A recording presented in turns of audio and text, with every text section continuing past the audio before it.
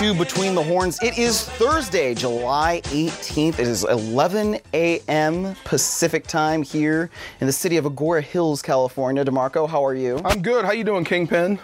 My man. Do you really? I don't want to start here. Why not? How can you not? All right, Thank fine. you. So all right. So yesterday, the media team, we had a team outing as we go to inside stuff for Bolero, My Taste. right? Yes, Yeah. in Woodland Hills. Good facility there. We appreciate them for taking care of us.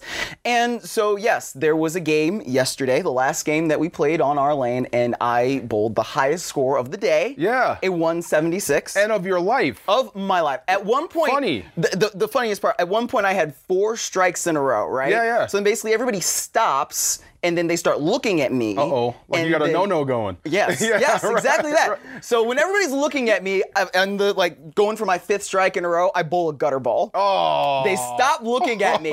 I spare it, but I get all the pins on the second roll. So wow. yeah, but Wow, that's not crazy. getting that strike probably made the game so much worse because you get 0 pins, and then that affects everything that you've done in the previous couple of rounds. But yes, Do you think you're... Well, I mean, if you nail a strike there... Oh. Yeah, that's what I'm saying. The game would have been really over. Unbelievable. Yeah. Wow. So, and that's like going up in stages from suckitude to your best game ever. Pretty much, yeah. Okay, so the one where you rolled your best game ever was the money game, right? Well, it was for entertainment purposes only. Okay, so that makes you a hustler. Oh, no. That makes you a first-class hustler. First of all, I beat you. You turned it on when it mattered most. Maybe. But Right. First of all, I beat you early on. Oh, okay, fair enough. I Yes, did, I was yes. distracted, though. You did. I was you had distracted. your daughter. I had my 4-year-old. You Yes, did, and yeah. that's fair, and Yeah. that's fine. However, I would just say that I beat you, Okay. just like I did in Topgolf a couple years ago. Fair enough. You win. Anyway, Okay. we are just... You know what? 2019 is going to be getting even between you and me, athletically. Okay? Maybe we'll see. I'm going to start picking the games here. Okay, all right. Well, we just are now over a week away from the start of training camp as we get into the things we probably should be talking about, the Los Angeles We can do some warm-up stuff. Yeah, I'm excited. I'm geeked for camp. Can't wait. Football will, guys will be on the field doing football stuff, which means football is back. And Again. I can't wait for preseason. Preseason is like the most fun time of year for me. I know you love preseason. You say this every year. I do. I love it. And I can't stand that people hate it, like you. Okay. Okay, when I brought it up, you were like, I hate preseason. All right, this is not maybe a kosher thing to say, but August is such a tough month for me. Why? Just professionally, because you're stretched very thin. Yeah? And so, there are points where I basically lose my mind every August because it's You know who doesn't constant lose work. his mind in August? Belichick. Okay. Yeah. But I'm just saying. I'm just saying that he doesn't lose his mind in August. He loves August when he's stretched Yes, so thin. because- you should show the guys, every single player in uniform, respect okay. of knowing who they are, where they're from, and what their story is. Do you think I don't do that? I'm just stretch thin. You're saying stretch thin. I Which just mean you're looking at your watch. I just mean personally and professionally, the way we do it, it's difficult How not long to go have you been home- doing this? 5 years. How can you be stretched thin in August? You know it's coming every year. I know, but You're like the bonehead that fails the drug test. You know when it's coming.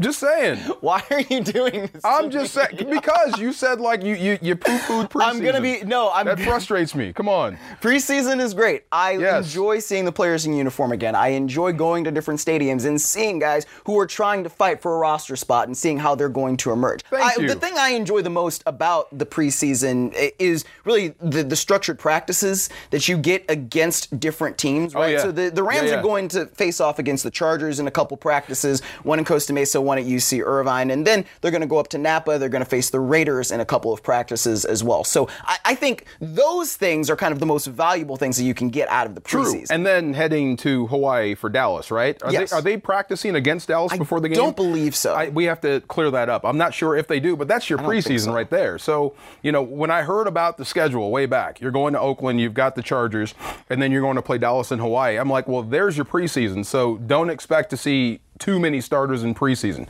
I don't know why you would expect any starters to play preseason anyway, based on last year. Exactly. But when you're getting this much quality work against other people, that's basically your preseason. That's the way I like it too, because it is controlled. You know what I mean? Games, anything can happen. When you're going from snap to whistle, from start to finish to the ground, strange things happen. Absolutely. Accidents happen. But in a controlled environment, you could keep guys healthier and get good work at the same time. Well, and this is what we talked about last August, right? Going to Baltimore and why that was valuable, why that was important for the team. When you go to a place where you're not going to see those guys throughout the regular season, et cetera, that is the place where you can really try different things and you can say, all right, we know what this is going to look like now against a defense like this. True.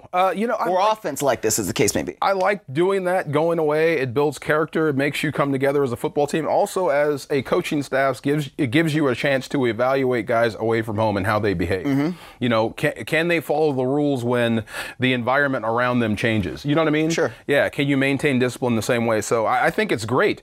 You may be able to, if a guy's on the bubble to begin with, you may be able to make a decision on the guy just based on how he traveled that week versus how he practices. Sure. If that makes sense. I think it does. Yeah. So before we go any further, I do want to say, if you are interested in coming out to training camp, and you should be sure to go to therams.com/training camp to register for your free tickets. You'll be able to do that on site as well, but it is definitely more convenient if you do it beforehand. So we hope to see you all there next Saturday, 4 o'clock, the first practice at UC Irvine. Gates open at noon, or excuse me, at 2 o'clock. Did you get a weather report? Did I get a weather report? Just expect hot. Forget it. I mean, bring a hat, bring the sunblock, make sure the baby's head is covered. It's Southern California in late July, early August. Just it's saying. Gonna be hot, right? Yes, just saying. Don't leave looking like a lobster. No doubt. Yeah. What are you most looking forward to seeing once we get to training camp? Is there any position group, any particular player you want to see? Brian Allen and Jared Goff. Jared Goff, thinking about it on the way in today, and, would you be surprised if he had to lead the league in attempts this year? Jared Goff, in terms of passing attempts? Passing attempts. Okay. Yeah. I would be surprised. Become one of the elite pass guys. Just in terms of sheer numbers, like you've got to put it up X amount of times per game to win football games. Okay, well, if that's the case, then the Rams, if Jared Goff has to lead the league in passing attempts, I think that means a couple things. A, the Rams aren't winning games the way they would want to.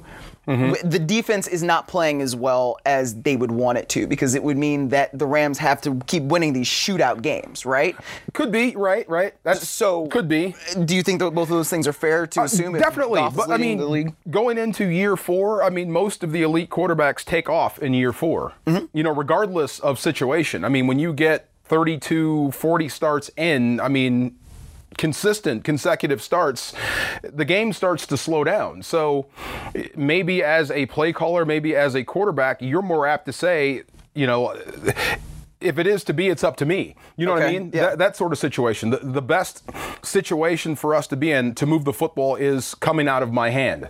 Right. And that's what happens with elite guys in year 4. They just all of a sudden take off. So those best of your career highs start happening around year 4, 5, and 6. Yeah, for sure. But I think even so, the Rams have tried to set themselves up to still be a run-first football team, mm-hmm. right? And I think even though Jared Goff's numbers have improved dramatically, if you consider his rookie year, mm-hmm. but they've improved year by year since McVay has been here, I think you still want to be that run-first team, and that's why you have somebody like Todd Gurley. You paid him. You paid him to be the bell cow back. Now we can talk more about the knee if we want to, and I don't really want to right now. But then you also have a guy like Malcolm Brown. You brought him back to be the second running back. You brought in Darrell Henderson to be another threat running the ball or catching the ball out of the backfield. So I think in those ways, I would not expect Jared Goff to lead the league in passing attempts. Well, see, that's kind of my point.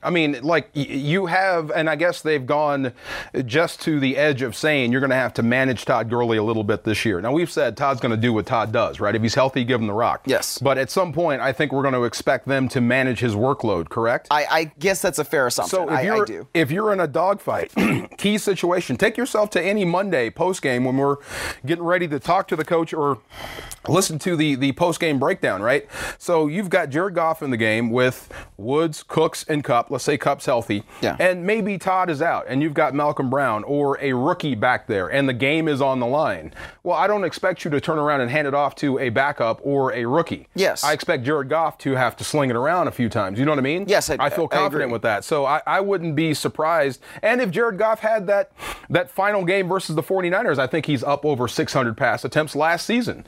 So why not add 50 more? Yeah, I think he can handle that going into his fourth season. Right. Yeah. Now, if you look at attempts per game last year, Ben Roethlisberger was number one. He had 42.2 attempts per game. And then you had Andrew Luck, Joe Flacco, Nick Foles also in there because he played a bunch, Matt Ryan, Kirk Cousins. You have to go all the way down to 13 in terms of quarterbacks to find Jared Goff with attempts per game, and that was at 35.1. Tom Brady was one ahead of him at 35.6, number 12. So I bet he climbs this year. I mean, considering he's moving into, I wouldn't say a contract year, but contract consideration. You're talking about extending him. So I bet those numbers start to climb. So you would expect that he would have more like 37, 38 passing attempts per game as opposed to around 35. Regardless of game situation. Okay. Like if they're stopping the run that day and you have to throw more. No, I think he's going to throw more anyway. I think you should use your quarterback more. He's one of your more experienced guys on the football team. At this point, yes. Absolutely. So why not use that weapon more often than not? I think that's fair, and I think that he has the weapons around him. No doubt. In order to do that. You know, I was reading something on NFL.com this week, and it said that they think the Rams have the top skill sets. It wasn't NFL.com. This was ESPN's Bill Barnwell. He rated top offensive weapons around the league. So last year, Kansas City was number one. This year, the Rams are number one. So he's talking about... What happened to Kansas City? I guess that I think he's more saying that... Kareem Hunt, because he's suspended, and Tyreek Hill, maybe? Well, Kareem Hunt is now with Cleveland. Right, I know. Kareem Hunt gone, and then now Tyreek Hill's in trouble. Maybe. So I guess that's how Kansas City takes a step back, because Mahomes is still there. Well, no. It's not including the quarterback. Oh, really? Yes. Okay. So you're not including the quarterback, offensive line, or scheme. You're just talking about the skill set, the skill weapons. So the Rams are now ahead of the Chiefs. That's what he says. So based on your running backs, your wide receivers, and your tight ends. Okay, the running back has to count for a lot. Absolutely. Yeah. Tight end, you'd have to give the edge to them. No doubt. Yeah, with all due respect. The receivers, I mean, is he assuming Tyreek Hill is not going to play? I don't think so. I think even including Tyreek Hill, and you also have there Sammy Watkins. Wow. But look, I mean... That's a toughie, though. I mean, I'll take the three the Rams have. I'll take Kupp, I'll take Cooks, and I'll take Woods. You know how we feel about them. Yes. Okay, let's put Tyreek Hill on that same roster. Is he the fourth receiver off the bench? Well, I mean... Or are you just going four wides? it's a race car at that point, right? But I think that you even have to include Josh Reynolds in that conversation if you're talking about the Rams based on what he was able to do in the second half of the season. I'm glad you brought him up, man. I mean, guys that had breakthrough seasons, because he hadn't had a breakout season yet. He had a breakthrough. Okay. Right? He's a guy you can trust. He's a guy you can throw the ball to. What is the difference between breakthrough and breakout? Yes, because it kind of is semantics. Breakout, I mean, you're a league leader. You're amongst the league leaders. I mean, you came out of nowhere to, like, who is this guy? Like, Julio Jones, you talk about all the top receivers in the league, and then all of a sudden, you talk about Josh Reynolds out of nowhere. That's breakout. Breakthrough is you become a consistent contributor for a pretty good offense. Okay. I think that's Josh Reynolds. I agree. Don't think you've arrived, or don't think that ceiling, that you can't crack that glass ceiling and become a starter. You know what I mean? And don't think that the guys behind you aren't trying to chase you down for that spot. KhaDarel Hodge is a guy that everyone likes. Mike Thomas is a guy that we haven't seen much out of as a receiver, but the guy can roll. Yeah. And this is probably his make or break, wouldn't you say? Yes, it is, because, I mean, it's his contract year. Yeah, so, I mean, if you're talking about running a race or the wounded fawn in the Serengeti, you've heard this before, right? Yes, I have. Okay. You've said this on the podcast. Then which receiver do you think you can catch if you're outside the top 4? Probably Reynolds. So don't think you've arrived just because you had a breakout or a breakthrough season. Excuse me, I almost got myself confused. Yeah, you kind of did, didn't you? Yeah. But, I mean, it happens before where guys get a little bit, they become spot starters, and they walk into training camp thinking their spot is secure when the guys behind them got a whole lot better. Right. You know? So don't think your spot is safe. Well, if you're outside the top 3. Yes, and I think one of the things that you have to think about now is the fact that Cooper Kupp is slated to be back, right? Like, we all know that Cooper Kupp, when healthy, is one of the elite slot receivers in the league. One of the best football players, period. Yes, I was going to sort of hedge myself there by, also saying that I think he's one of the better wide receivers in the league, regardless of where he's playing, because he can play all the different spots, right? No doubt. That is one of the things that the Rams really stress. You need to be able to play in the slot, on the outside, on the other side, X, Z, and F, all 3. I can't nail Coach McVay to this, but I would bet he's like your emergency quarterback. I'm serious. If you need to get through, like if you have a situation where you just lose everybody. Yes. I bet he's the guy you put in at quarterback just to get us out of this quarter, out of this game. Hey, maybe it's him or Hecker. Could be. Wow, Johnny Hecker at quarterback. I mean, he's thrown a few passes before. He's thrown a few passes before that have been in pretty key spots. No doubt. But I think basically the thing that was interesting to me about the Barnwell piece is that he's saying the Rams have such elite weapons at running back, at wide receiver, that's what really puts them over the top in terms of having all the skill sets that a quarterback could really want to become, to really be effective. Does that make sense? It does. It's just those ratings, man. I mean, this time of year for me, it makes me want to peel my skin off with my fingernails because all these ratings and lists come out. That's content in July, man. It drives you nuts, right? So if you listen to the ratings, Philadelphia is the best team in the league by a wide margin. Mm-hmm. Well, okay, they're one of the best teams, you know what I mean? Yes. Yeah, but with these rankings and how they come out, it's just sort of crazy. So I did see the Madden ratings about the Rams, and all 3 receivers are rated what? Close to 90? They are rated at 84 or higher. 84 so Cooper Kupp is 84. Yeah. And then you also have both, Robert Woods and Brandon Cooks are 87. I did see some...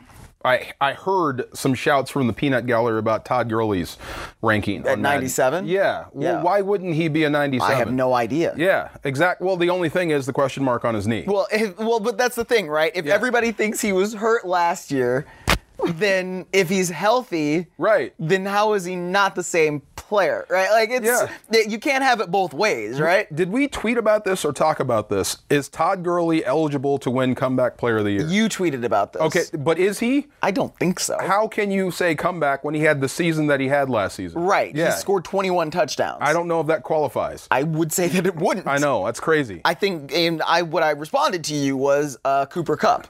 Right, and we got into that. That's Cooper Kupp is on the same roster, and Cooper Kupp actually has something to really come back from. Right, that's when I called you Charles Van Doren. That's right. I don't know who Charles Van Doren is. You have Google. Who's Charles Van Doren? You have Google, don't you? I don't. I do. Just look up Charles Van Doren when you have a spare moment. Okay. If you're not stretched too thin. Oh, let's get out of here. But you brought up Madden, though. I think Madden conversations are interesting. Do you still play Madden? Oh, yeah. Really? Oh, yeah. Not like I used to. Not like a Madman. Okay, but do you get it every year? What do you play it on? PlayStation. Okay. Yeah, I mean, I'm a are you Xbox, PlayStation? So I have mostly been an Xbox person throughout my adult life, but I got a PS4 a couple of years ago because I wanted to play MLB The Show. Yeah. And I don't really use my Xbox very much anymore, mainly because all I do is play MLB The Show to relax. See, I'm with you. Hit bombs. PlayStation is like Nike for me. Xbox is like Reebok. I don't really buy Reebok. Interesting. Yeah, I don't really, and I'm not the same. I'm pretty good on PlayStation, but if you put me on an Xbox, I'm not as good for some reason. That's fair. Yeah, I'm a PlayStation guy. So yeah, I do play Madden every now and then. So what was your point with that? No, I was wondering because I think it's interesting the way that people kind of freak out sometimes about these Madden ratings. You mean the players or the fans? Both. Yeah. Well, the player reaction is understandable, and it's nothing new. It's just the medium has changed. When I was playing, it was if you got snubbed by Lindy's, the magazine, when they had the season previews. Yeah. If they had the wrong guy on the cover in your region, you were mad about that. Yeah. If they, they downgraded you like as part of a team weakness. You got mad about that. I remember London Fletcher. He would always say it didn't matter to him, but he read everything. He read everything. Anything that had his name, he read everything. And he would always remind the guy when he saw him, whoever wrote it, about what you said about me. So, yeah, I mean, the player reaction is nothing new. It's completely understandable. They're competitive. Sure. You want to be the top of everything you do. Well, now, were you playing Madden when you were in the league? Yes. Do you remember it was your in its Madden beginning rating? stages. Yeah, they say my 99 guy, that 75 and 99 is when you pick the team.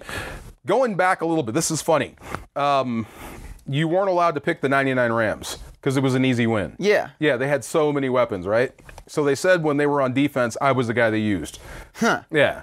So that was cool. Okay. So I don't know if there's a rating. We didn't really look at ratings back then, but I they guess said not. I was the guy they used for instant pressure. Would you like to know what your Madden rating was? They have my Madden rating? 2000 in the Madden 2001. Guess. Why don't you guess? No, not 2000. I was hurt. No. The Madden 2001 is for the season 2000. So I was that's the hurt in year- 2000. I know you were hurt, but they didn't have online updates. So this is the year after the Rams won the Super Bowl, Oh, right? okay. What was my Madden rating? Yeah, guess. I don't know. Just tell me. 99. There. Yeah, you're overrating yourself just a bit, but here's yeah. the screenshot. Just tell me. What here's is the screenshot of the roster. You were an 89 overall in Madden That's not bad. 2001. No, it's That's pretty not good. bad. That's not bad. It's very good, actually. Ray Agnew was Ray Agnew was 86. 86. That's you damn right. Yeah. The last two standing. Absolutely. We wrecked shop. Yeah. See, I told you. See, Aaron Donald didn't just make this stuff up. Your speed was rated 65 and strength at 85. I found this morning. No, that's backwards. Yeah, I know. Yeah, that's completely backwards. Yeah. They weren't doing things quite as detailed, going over film maybe as they do now. I remember when EA Sports when they first started asking players for input, right? Yeah. And I told them why it was so frustrating as a defensive player. This is like the first 2 or 3 games that came out. Yeah. The offense would snap the football and you would like pause it a couple of steps in. Yeah. They would get 3 steps before the defense even freaking moved. I'm like, this is ridiculous. No wonder, right? So they started changing stuff and now I can't tell the difference sometimes. Well, between Live action and like video game simulation. It's gotten so intricate. It's incredible. Yes. Yeah. So I think it's very interesting. Madden, I think now is so hard. Like, Yeah. it's gotten so much harder. And when I was growing up, I used to play it on computer. I was big into franchise mode. Like there was one time, like I moved a franchise to Manhattan and called them the Manhattan Kings. Wow. And then it was like, this was probably Madden 2008. And I think I got to like 2025 in the game. You know, I think for people like you, and you missed this completely, you would enjoy Tecmo Bowl. It predates Madden. I've heard about Tecmo Bowl. Tecmo Bowl was just straight up, just hit the end zone as many times as possible. Yes. Yeah, less strategy, more fun. Can you juke a guy with a joystick? That's what it was. That's sort of why what I was saying. Like when I play MLB The Show, I play it to relax. Yeah, okay. Like I like to hit just home runs with my player. Nice. Like the last season I played, I had 100 home runs in a season. Heck yeah. Which is ridiculous. That's like funny. 220 RBIs hitting 455. But that's what I'm saying. Like I don't play video games to get stressed out. I don't need. You're there just are enough having fun. stressors in my life. Like if he throws a pitch down the middle, I want to send it over the fence. I feel you. When I played Madden just for fun, when I wasn't competing, I was always the punt returner. Oh yeah. You made yourself. I got to live my fantasies. Absolutely. But isn't punt returning like one of the hardest jobs in football? Real football, yes. Yeah. Madden, no. Would you ever want to be a punt returner in real life? No. Because I certainly would not. No. I was out. I had to do special teams for the first 2 years. Yeah. And then some my fourth year. When I was a rookie covering a punt, I saw a guy get his jaw broken right in front of me. No. Yeah. Done. I got to get a sack tonight. I'm getting off this damn special teams. This is crazy. Yeah. But no, I wouldn't want to be a punt returner. I wouldn't either. No. It's like everybody's coming at you. No. And like trying to have a car crash, basically. But when you got a good one, woo, that changes everything. Oh, it absolutely does. It absolutely does. But you brought up Ray Agnew because he was on the roster with yes, you. sir. Yes, so he is one of the better nose tackles that the Rams have ever had in franchise history. But you pointed this out on Twitter the other day, and I thought it was pretty interesting. So Greg Gaines, he has a chance to become one of the better nose tackles that the franchise has ever drafted. Yeah, pure nose. Yes. That's what you're drafted to do, is just be the nose. Exactly. Not like Brockers, where you're a 3 and then they slide you the nose because you get AD. Yes. Or Adam Carragher going way back when, and it's nothing against Adam. Adam was a 5-technique defensive end at Nebraska, and they wanted to make him a nose tackle. Well, he's 6'7".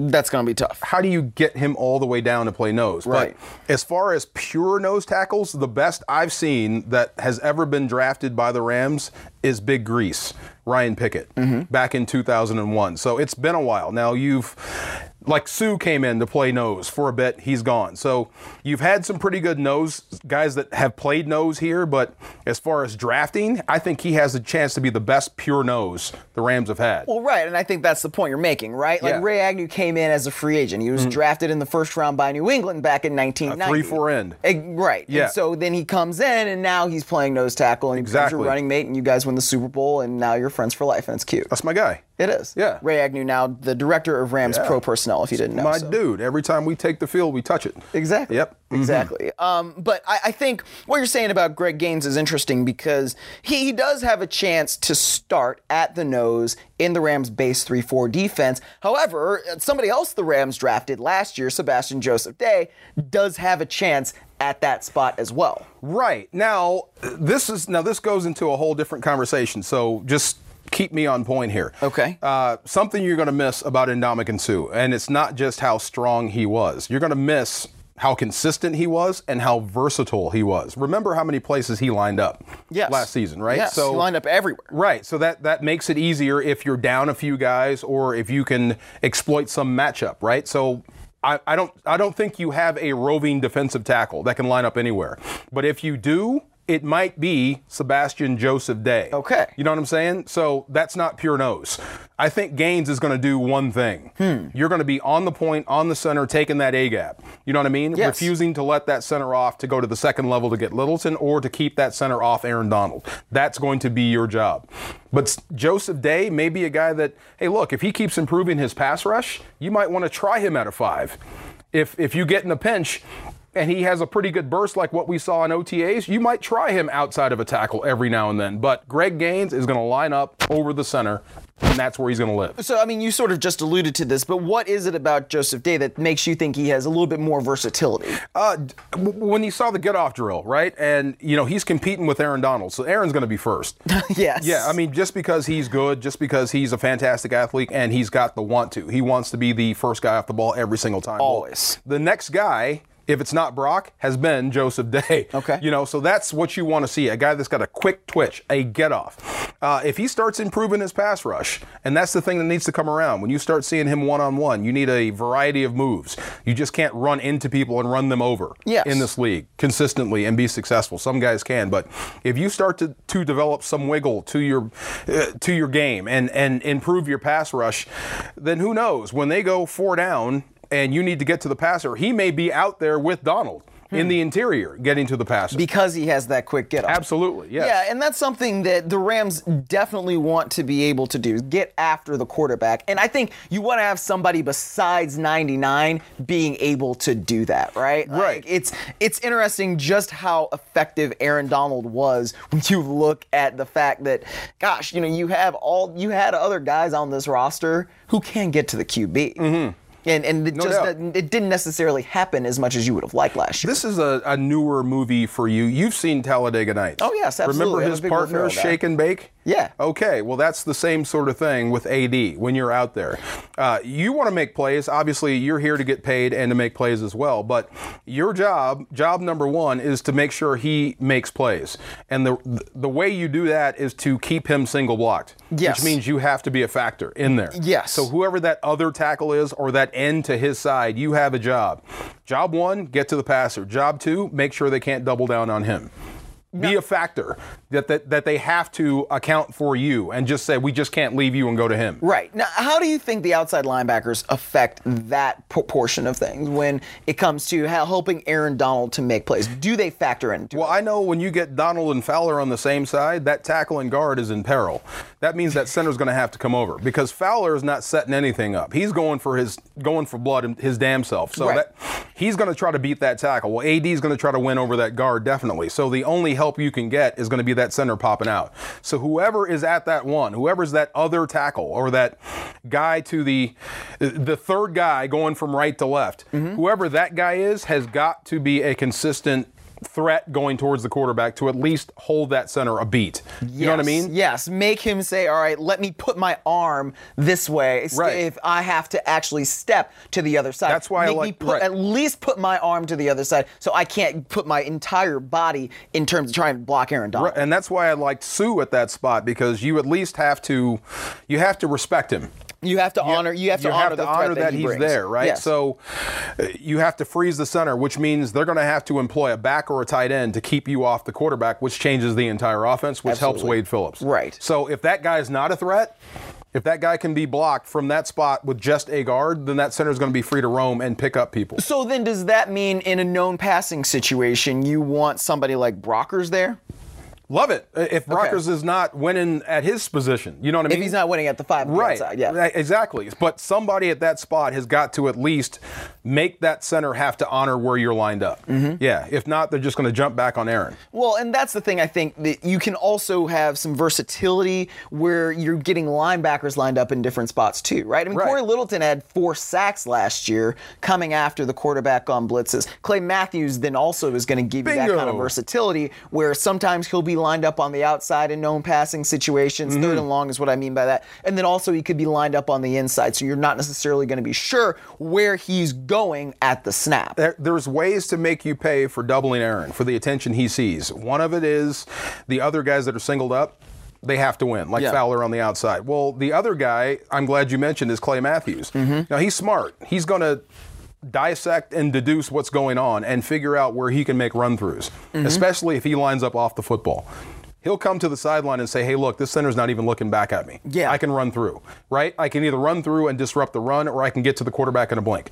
That sort of stuff will help you take advantage of what they're doing to keep 99 off the quarterback. Well, that's just the veteran presence that he brings, Yeah. right? And all the experience that he's got. And you could say probably the same thing about Eric Weddle. When you have guys who have basically seen pretty much everything there is to see from an offense, that is the experience that then can make you better because you can do what you just said. Hey, they're not even looking at me. I know I can beat this guy because Right. this is something that I've seen before. Well, I heard him say recently, he put out there, these are the best corners he's played with, talking about Eric Weddle in Peters and Talib, which is great, man. I mean, if he can dissect from the back end and have complete trust in his corners not to get beat over the top, he can start playing the ball a little bit more. Who knows? He may step in front of 10 passes this year. Maybe. And be that guy. If you have, the better your corners, the better your safeties can be. The more aggressive they can be, right? I can read the quarterback. I can get in throwing lanes because I know these corners are going to play the coverage called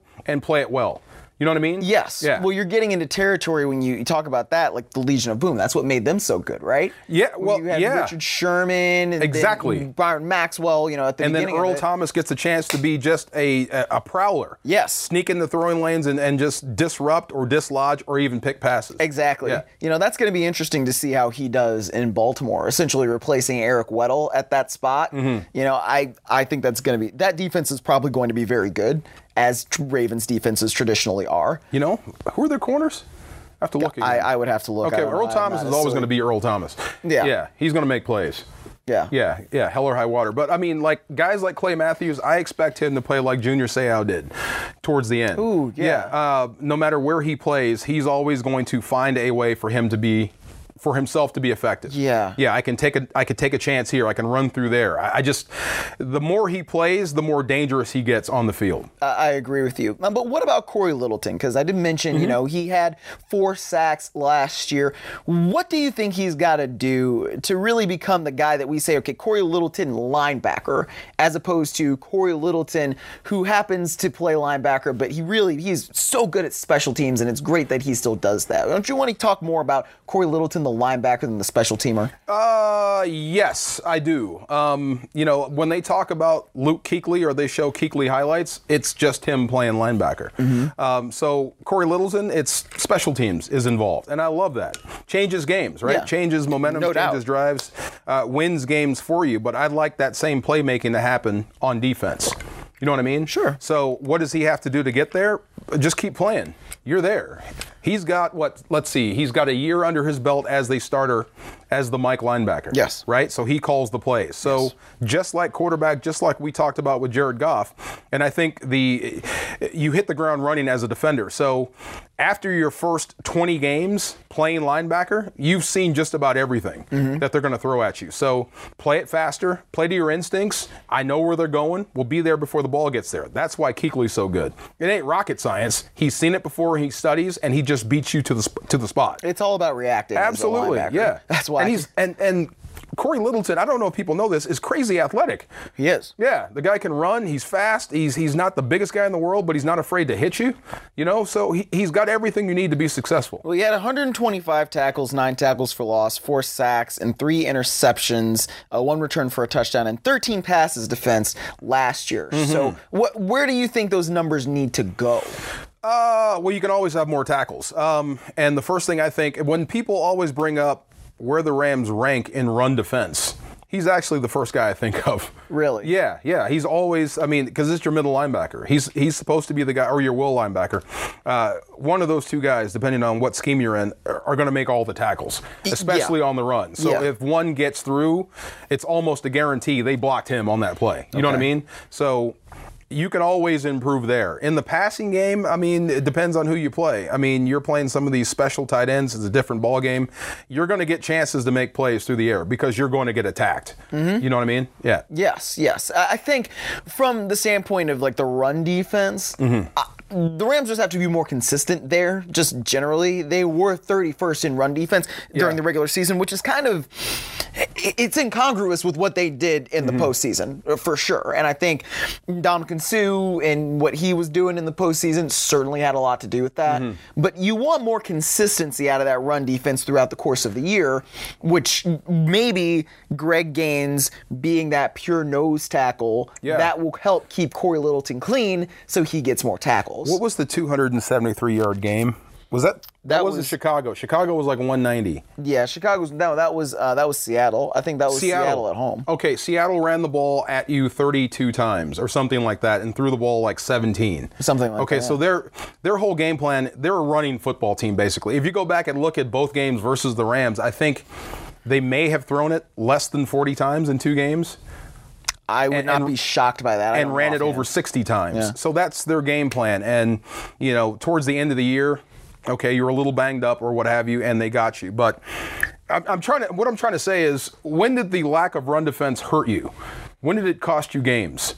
It didn't. I know it cost you in Chicago, but you could have blamed that on the offense. Yeah. Going 3 and out. Yeah, because that game was 13-6 or something like that. Yeah, and they had like 35 rush attempts against. Yeah. So every time the Rams gave up this crazy number rushing, go back and look at what the offense was doing or wasn't doing, and how many times they actually took the field. You know what I mean? Yes. Yeah. Well, it's interesting because in those 2 Seattle games, the Rams obviously won both of them. Right. So they made the plays where they had to be made, both offensively and defensively, but particularly defensively in that Week 10 game at home, where Dante Fowler gets the strip sack, and then they still are able to come after Russell Wilson and make him throw the ball too high on the sideline there at the end of the game. So I think you want to see the run defense get better for sure. Right. But I think you're kind of right in saying, when did it really cost you games? I'm not necessarily sure it did in the way that people expected. Yeah. It's a rank, it's a number, and it's easy to point and say they need to get better there. But, you go look at the first 2 preseason or postseason games. Right. They didn't give up more than 60. Now, it hurt them in the Super Bowl, but again, Yes. the offense was 3 and out, 3 and out, 3 and out, right? And it didn't really hurt them into the Super Bowl until the very last bit of that fourth quarter. Right, but the number is After the distorted. pick. 154. You know what I mean? That's how many yards rushing. You know what? I didn't even know that. So That's kind of weird. It's a little distorted there, but you go back and look, okay, well, they're on the field a lot. Well, anybody's going to run on you if you're out there 65, 75 times. Yes. They're going to find holes on you. So I'm not excusing anything. I'm just saying, but just don't look at a number and say, aha, they're bad there. Well, when it matters most, I think they stop the run pretty good. Absolutely. Yeah. And because that's what we talked about the entire week leading up to the Dallas game. Yeah. And then lo and behold, they gave up 47 yards rushing Right. in that game, and like they stopped Zeke on fourth down. Like it was a great performance by that defense in that game. Sue in particular. Yes. Yeah. So how he earned that $9 million. Right? But that's how you have to look at it and say, okay, how are you really going to replace his production? It's going to be a by committee thing. Right. But if you get that production more consistently, then maybe you're set up better going into the postseason in the first place. No doubt. And look, and people, can improve. We talked about slow starts. I think we talked about slow starts defensively last season and the season before, right? Yeah. Slow starts have plagued this defense for a while. So if you start the game the way you finish it, you'd be top 10 in pretty much every defensive category. Sure. So it's there. The ability to stop the run is there, but everyone can improve. And it goes back to what we were talking about, Corey Littleton. When I hear run defense, he's always the first guy I think of. You know what I mean? Yeah, I think so too. Yeah. But elsewhere on the defense, I think this is an interesting conversation because you have cornerbacks that are going to be on the last year of their contracts, right? You've got Aqib Talib and you've got Marcus Peters. They are both going into contract years. What the Rams have done, I think, decently well is set themselves up to say, all right, if something happens and we don't have either of those guys, we have two corners in the future that we at least like a little bit, right? And I think that that's not the necessarily right way to put it, like a little bit, because they do like Troy Hill and they like David Long Jr. kind of a lot. You've got some insurance. You do have a little bit of insurance there. But I think if Aqib Talib is healthy, and if Marcus Peters is healthy, and you have both of those guys for a 16-game season, and then beyond that, I think that's where the defense is going to really be able to say, all right, we can be elite. No doubt.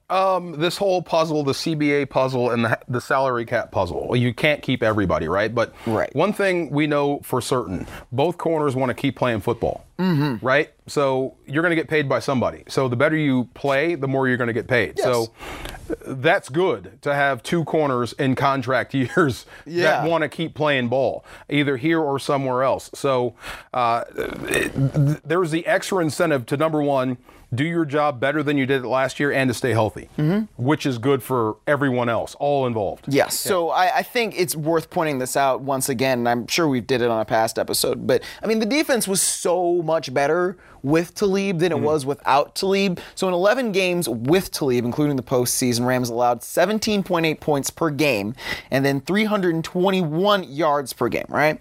So in 8 games without the veteran corner, LA allowed 401 yards per game and 30.8 points per game. So that is a huge difference. Wow. I want to say something. 12 points per game. It is. He's tremendous. I don't know how to say it without being insensitive, but it's the difference between a... Oh, boy. Well, have you ever taken like martial arts classes? Yeah, I was a black belt in Taekwondo. Okay. Have you guys ever trained with the wooden swords? Not wooden swords. Okay. No. Well, it's... When you train with wooden swords, there is a day to where they go with actual swords. Well, that's like adding Talib. You know what I mean? Okay. You're adding something lethal to your defense when he's out there. Everything changes. Yeah. I think you got through that very tactfully. Oh, thank you. Well, I can't say what I really want to say because it's insensitive. Well, see, now you just told the audience that wasn't what you really wanted to say. It's when you add a guy like that, I mean, you automatically get better against the pass because he can cover. He's so smart. He's as smart as any safety in the game, right? Which is rare with corners. Yes. Corners just run with people, but he is so smart. And then you also get better versus the run because he's got the mentality of a linebacker. He's not afraid to come in there and drop a guy. So he's just so much better when you're on the field. Yeah. The other guy that's as versatile, maybe Rondé Barber way back when. Oh yeah. Yeah. People slept on how good Rondé was. And I always liked Rondé Barber. I did too. I thought he was tremendous. But it's the same, except Talib's got a little bit more of an edge. And guess who trained Talib way back when? Barber. Yes. Yeah. So it makes a whole lot of sense. Yeah. Both guys were on the Tampa Bay Buccaneers. Yeah. Talib, obviously, drafted there in 2008. So it's going to be interesting to see what the secondary can do together in this season, because you've got guys who are established veterans and then somebody who's younger, like a John Johnson, who is going into his third year and really is almost playing at that all-pro level, right? Like, I think, and I say that because he's not been an all-pro yet, but I think he's very close to being at that kind of level where we mention him with the elite safeties like your Harrison Smiths, right? Like that is where I think he's headed. With you. I think he's gotten nothing but better, so at some point he's going to reach elite status, just like we talked with Jared Goff. And I think he's going to get the opportunities this year in this scheme, just like we talked about with Jared Goff. You enter year 4, things just all of a sudden take off. Well, he's seen just about everything. Talking about John Johnson III, he's seen just about everything and high-powered offenses that you can throw at him.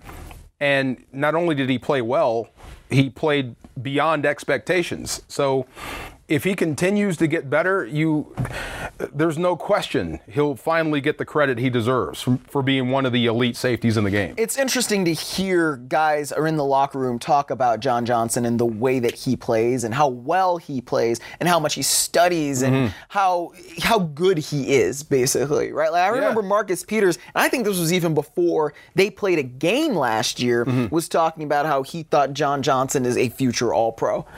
He just kept saying it. No kidding. Yeah. Wow. So what John Johnson III does translates to his teammates, and they see it and they appreciate it. What's your favorite John Johnson III play last year? The pick in New Orleans? Oh man. No. Yes, but. I got one that stands it's out. like, okay, it's you know how people say Kanye's My Beautiful Dark Twisted Fantasy is his best album, but it might not be my favorite album? Fair. That's how I feel about that. Like, so the pick in New Orleans was probably his best play considering the game situation, the degree of difficulty falling on your back, etc. Yeah, exactly. Right. And then it helped put you into the Super Bowl, right? That is one. But I think my favorite was with the interception he ripped away from George Kittle in Santa Clara. Sweet. Yeah.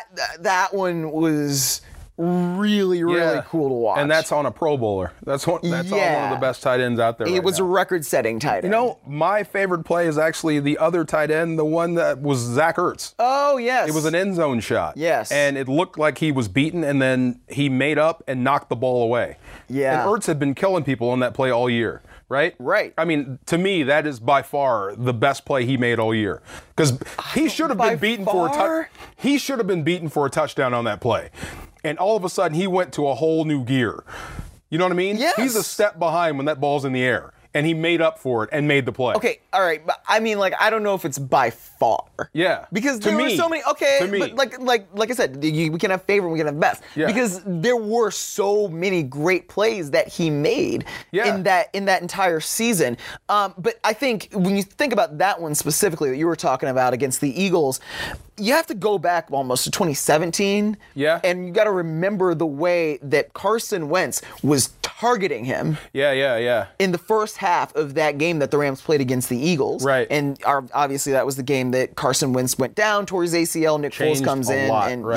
And the Eagles end up winning that game and then the Super Bowl. But in that game, and I've talked to John Johnson about this, he felt like he was getting beat. He said, I felt like I was letting the team down. I felt like I was losing the game for us. I love it. And so, he kind of went over and he took a knee and spoke to himself a little bit. He's like, hey, we got to get this right. We got to get it right. And then he played much better throughout the rest of the game. So I say all that to say, right, your same game situation, basically. You're in the Coliseum, you're against the Eagles, you're facing Nick Foles this time, but, like, you don't want to get beat by Eagles tight ends. And again, granted, Zach Ertz wasn't playing in game 17. He was in this one, but you don't want to get beat by an Eagles tight end, right? Right. So he's got to make up for it. He's got to be able to get into the back of the end zone, and it's a little bit of redemption. See, I mean, like, to me, this is what makes an all-pro Pro Bowl safety. You make all the plays you should make. When you're in position to make the play, you do, right? You don't miss tackles. That's number one. So John Johnson did all that. And you don't give up stupid penalties. He was flagged 0 times all last season. But when you get beat over the top, when you're out of position and you still find a way to make a play, to me, that's special. You know what I mean? Like, Wade Phillips you're not dependent on your coordinator to be a special player. It's just you. You know what I mean? You're going to do everything the defense calls for you to do, plus a little bit more. That makes you special. It does. And I think that's why, especially when you have the experience around you, like John Johnson now has with Eric Weddle. You know, he's got guys like Talib, like Peters, like Nickel Roby-Coleman in the slot. That secondary, I think, really has a chance to be special. True. But this is us talking about him because we like him and we're around him. But every other team that has a great tight end or a back that can catch out of the backfield is going to try him. Because you have to. They feel confident in their guy. San Francisco's not going to go away from Kittle just because John Johnson III is standing there. Sure. It's going to be a battle. You know what I mean? Yes. So there's still some road left for him, you know?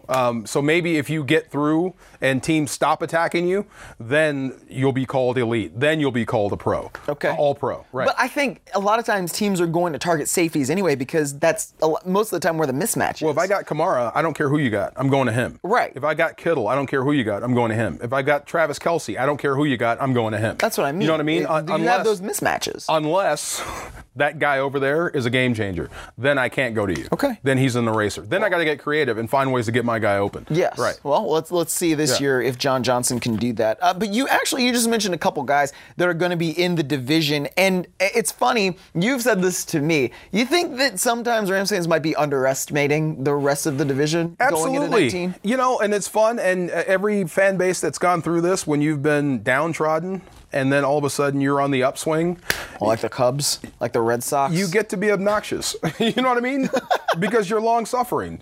You know, this is all that pent up aggression, and you get to be nan at everybody in the division. But I caution you, man, Seattle's not going anywhere, and they're building. Pete Carroll wants the mantle of NFC West champion back in Seattle. Yeah. San Francisco, if Garoppolo doesn't get hurt, who knows how they finished last year. And Arizona, like you said, at some point they're going to right that ship. They're just not going to accept the Rams being on top and lay down for you every year. So just thinking because you're looking at rosters or because infinite lists tell you that the Rams are the best team in football or the best team in the NFC West doesn't make it so. You're going to have to earn it every single year. Yeah. I mean, nobody would have expected what the Rams did in 2017, right? It's hard to win back-to-back division championships, especially in a sport like football that is salary cap, so that basically you're not supposed to keep winning and winning and winning as the Patriots have done over the last 20 years. No doubt. I'll never forget, and this is funny because we were basking in the glow of a Super Bowl run on this football team, so we were stretched thin, so to speak. But just watching football, the one guy that stood out of all the playoff losers when the head coaches spoke was Pete Carroll. He was not down. He was encouraged. They're building. They finished in the playoffs. They're getting better. That was supposed to be a rebuilding year for them last year. Yes. They're going to make another run at this. They're going to make another challenge for your championship. So just careful being overconfident. When I hear Rams fans say, we got this. Okay, yeah, you do. You beat them last season, but Seattle's not going to take that lying down. And Seattle is still a tough place to play. You know what I mean? Tough. Right. So just don't think you've got the game won. It's kind of crazy that the Rams have won 3 out of their last 4 matchups in Seattle. Yeah, with a blowout. Yeah. Yeah. Going back to 2015. Right. And you remember when it was the opposite way, when it was a pit of hell up there. Yeah. You're right. So, I mean, it's every year you just have to take these things one game at a time. And I know that's boring to say, but as a fan base, just careful being overconfident, saying that you're already at the top of the NFC West before you played game one. No doubt. I think that Kyler Murray, especially because he's just such a wild card, you just don't know how Arizona's going to be. You don't know what Cliff Kingsbury is going to bring to the NFL. And I know that some people might think that like there's a little bit too much made about that, but I think if there is some kind of wrinkle, and because Kyler Murray is such a good athlete, think about what Michael Vick did with the Atlanta Falcons, right? Right. Like Kyler Murray is maybe faster. He's at least as fast as Vick. He's got a great arm. Yeah. And I think schemes now are set up more for quarterbacks like him to be effective and to be efficiently effective. If you're their offensive play caller, and I think it is going to be Kingsbury that's going to call plays for them. Well, why wouldn't you use your best weapon, him, a lot, especially when he's young? Yep. And, they've retooled on the offensive line. They got some guys coming back off injury. But if their starting five stays healthy, then they've got a chance. They still have David Johnson. Right? Who's a problem. And I agree. I agree with him. I still think he's one of the best backs in the league. I think he just suffered last year through a bad offense. So if they get it going and stay healthy offensively, they can give you problems, especially with that little guy at quarterback. Well, and Larry Fitzgerald, too. I mean, True. He's still around. Yeah, and they got great grades for their draft this year. They brought in some good talent. And on defense, I know he's in year 17, but you pair Suggs with Chandler Jones.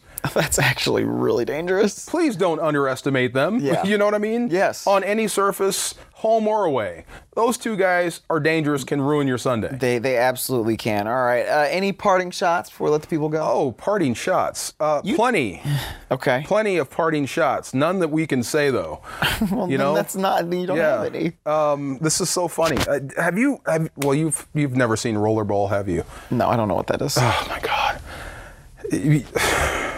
Why am I even talking to you anymore? I don't know. Okay, rollerball. You took my parting shot. Anyway, I'm just saying, You're actually going to keep talking, okay? Football is fun and it's escapism, and I hope we've done our job because it's been tough lately.